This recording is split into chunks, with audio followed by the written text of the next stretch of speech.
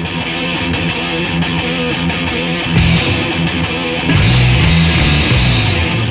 everybody, I'm Matt Valley. Welcome to episode number 63 of the Rock and Roll Research Podcast, where we share the super cool backstories and side gigs. Yes, that's right.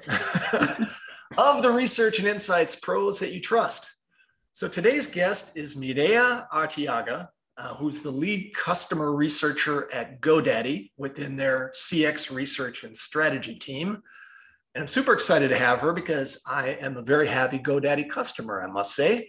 They host all my web domains. They host my Rock and Roll Research Podcast email address. So I fully expect that maybe the next time we talk, Mireya, it'll be a one-on-one interview, or maybe I'll be a focus group participant. So I got things to say, right? For sure. All right. So Mireya has been in research for some time. She also owns her own LLC called Human Stories, where she's done some really good branding and strategy work for a group of blue chip customers of hers. So we know that Mireya is an excellent researcher. That's established. But what is especially interesting about her is her penchant to dive in and try new and crazy things. So I don't know, like Formula race car driving, or her latest hobby, which is playing the drums, which of course is my own personal favorite hobby. So we're going to talk about all that and more on today's podcast. Welcome to the show, Mireya. Thank you for having me. I'm so happy to be here and to see another drummer and researcher. Yes. Interesting Venn diagram that we are. It's a great combination, right? That's the best. All right, so let's start here. So, how did you get into research in the first place? What attracted you? Research is interesting. I have yet to hear of anyone who's a researcher that was just straight into research, knew what they wanted to do, got into research, or had a parent that was in research. It's kind of a field that it seems like everybody fell into, and that's kind of myself as well. Sure. So I originally had a career before research. I kind of worked for a law firm, worked for a library, much more like academic and that type of research, like literary research. Right. And then I started getting into data analytics and decided to go back to school. So I graduated at 30 as a parent, put myself back through school, finally got my degree, got into data analytics, and really liked the work, but I felt that it felt a little hollow to me, just kind of looking at numbers and not seeing the whole reason why people were making decision A versus decision B. So for me, moving into something that was a bit more holistic was really important. So I was hired by Paul Netto, who's, speaking of cars, who's a real racer. I'm not a real racer. I'm just like a trained amateur, but Paul Netto is actually a researcher and a real racer. He does BMWs, but he hired me for a research position, a classic research position at a company that we worked for called Yumi back in 2015. And I kind of was trial by fire and thrown into it with Paul, and he was a fantastic mentor. He made it incredibly interesting. So I worked with Paul for a bit, and then fell in love with research, went into kind of the consulting route, had my own business, which I established back then too, and was able to work with some really wonderful, interesting companies, mostly advertising agencies. Is kind of where I cut my teeth in research. Sure. And just recently started working for GoDaddy in the last year or so. And that's been great. That's been kind of a complete turnaround for me from working on the vendor side and kind of pitch hitting as on the client side, but now being fully immersed on the client side, really, deep diving in customer data, talking to people every day, which is something that is great. I'm like a quant person by trade, and then getting able to do interviews frequently is it's so fascinating. I just love it. So it's kind of a roundabout way of getting here, but every step for me has just been getting to know people, customers, products just more intimately and in more of a holistic fashion. Sure. That's really interesting that you started on more of the consultant side, the supplier side, if you will.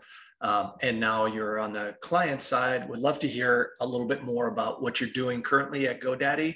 and maybe a little bit of a contrast between, sort of supplier and client side. Yeah. It's the biggest difference I always see with being on the supplier and vendor side is typically sample is huge, right? Because we're doing like bigger market potential, bigger sampling, huge budgets, right? Especially if I come from an advertising background, it is just ridiculous how much investment there is in these particular projects, and that makes it thrilling and exciting and fun. And you say, how about 10,000 people here, and how about 5,000 here? And there's lots of exciting things you can do. A lot of flexibility, lots of data cuts, and they're to me, those are kind of more sweeping, broad generalizations and kind of talking points, more like front of site, more like blog posts, more marketing copy, much more substance for that. Whereas now working on the client side, it's much more of an intimate conversation with our customers. Samples are much smaller. Obviously, when we do a lot of qual work, it's, like 20 and under people that we're talking to at a time. But having these really deep conversations is fantastic because, I write surveys basically every day, right? Like I work with surveys all the time, and I really just kind of estimate what's the right thing to ask. Is this the right set of questions? Am I really getting at what the meat of their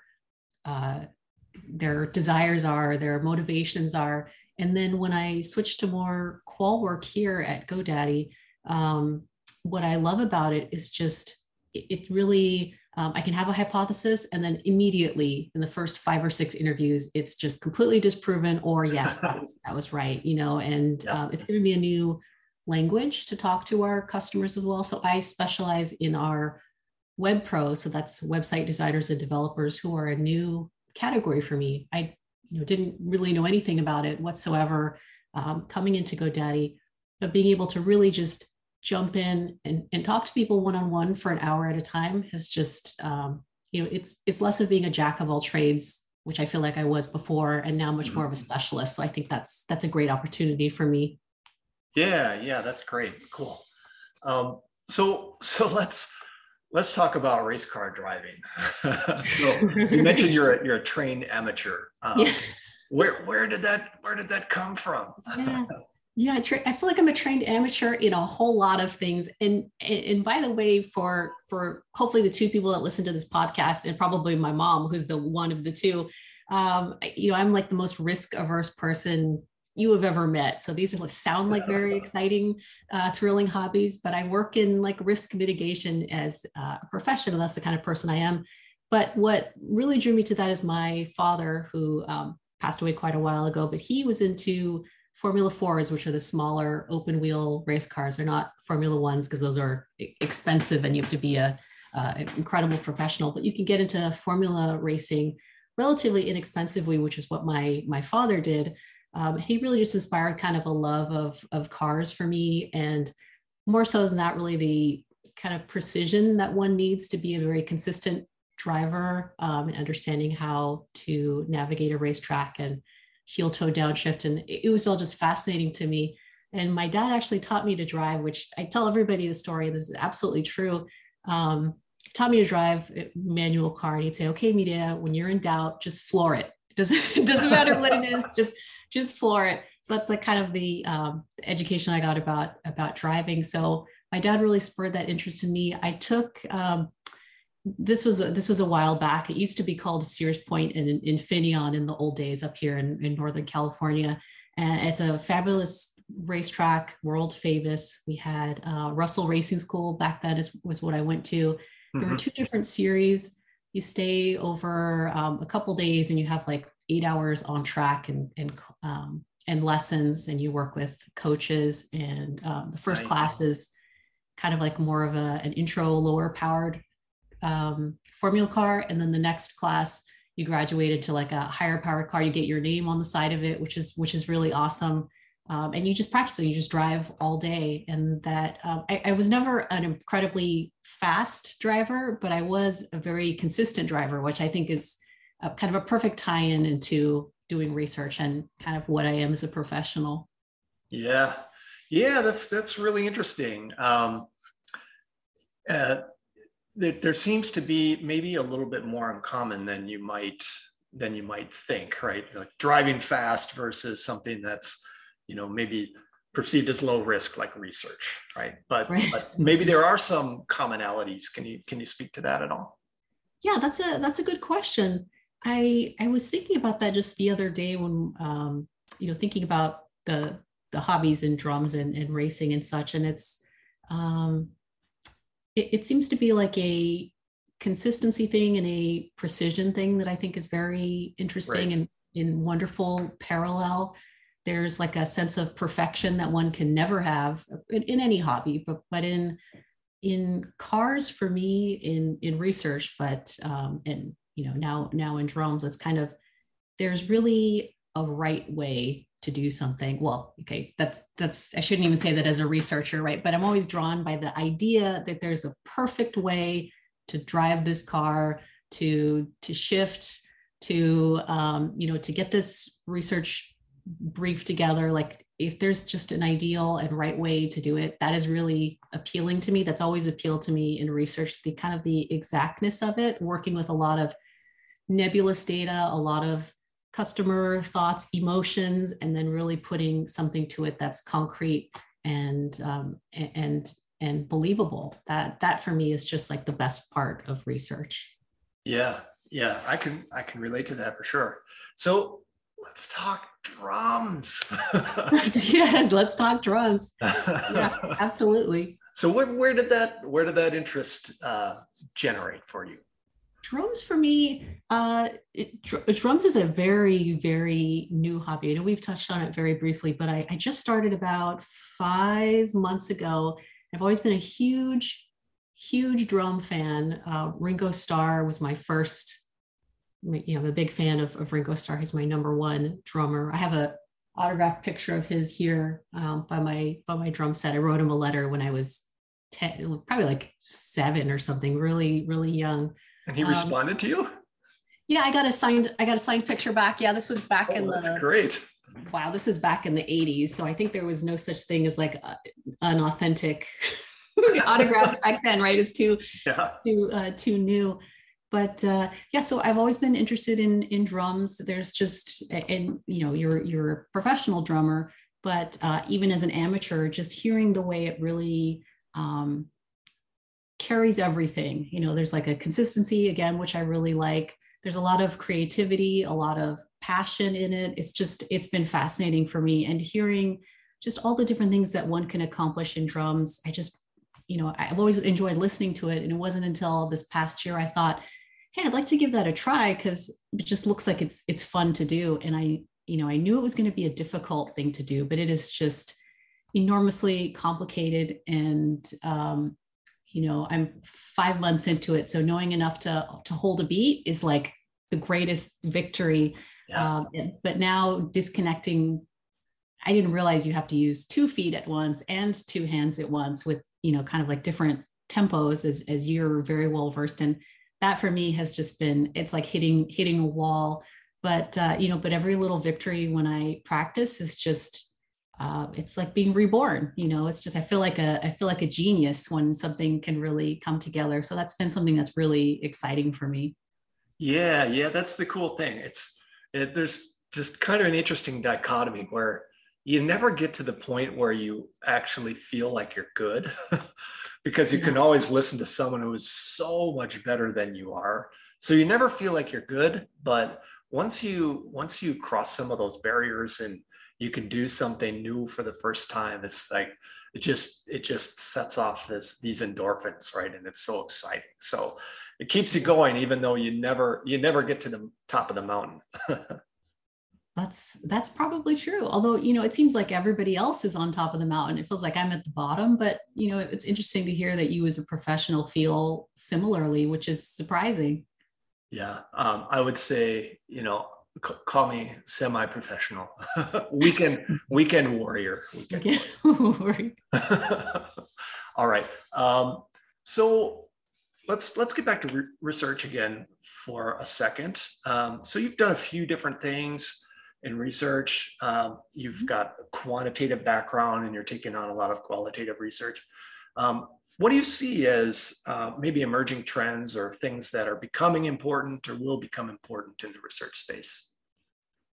So, what I've seen lately over the past 4 or 5 years, which I've been keeping my eye on, is the big perspective shift in terms of diversity inclusion in research.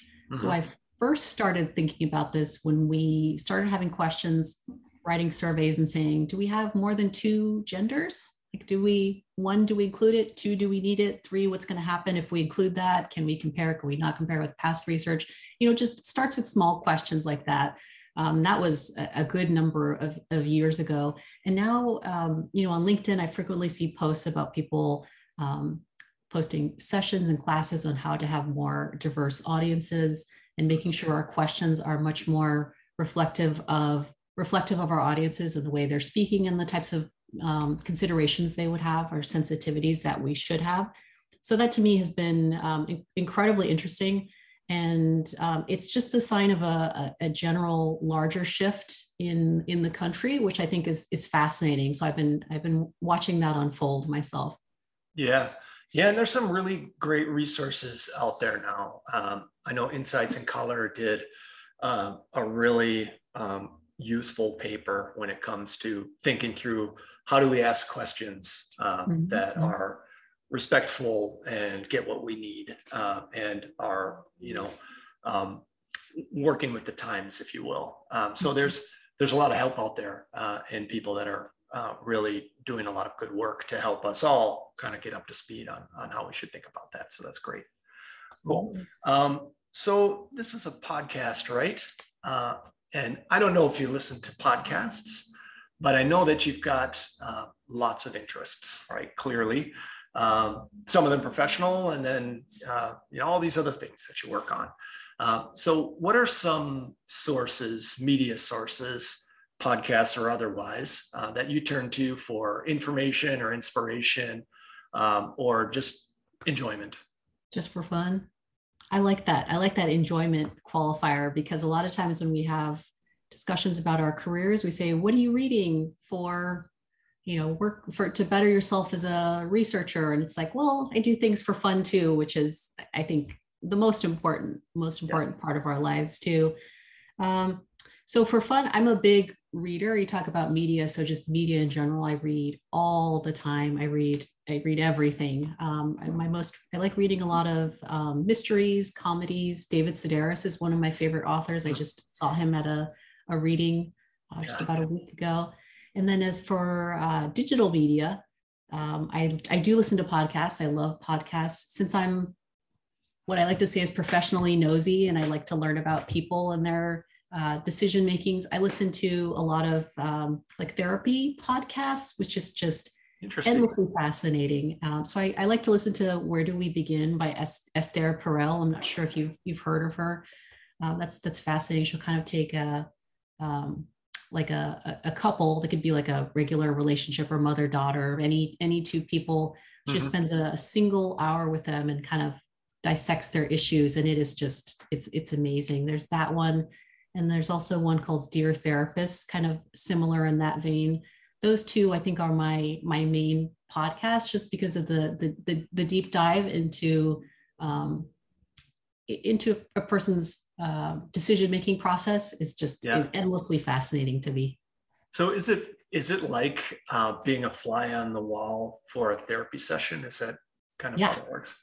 Yeah, it isn't that exciting. It's exactly like that. It's funny because it's one thing to be a viewer of people's issues, and it's fascinating, it's interesting, but it's also wonderful to be able to turn it off and not have that as part of one's own life. It's like being a spectator is the fun part.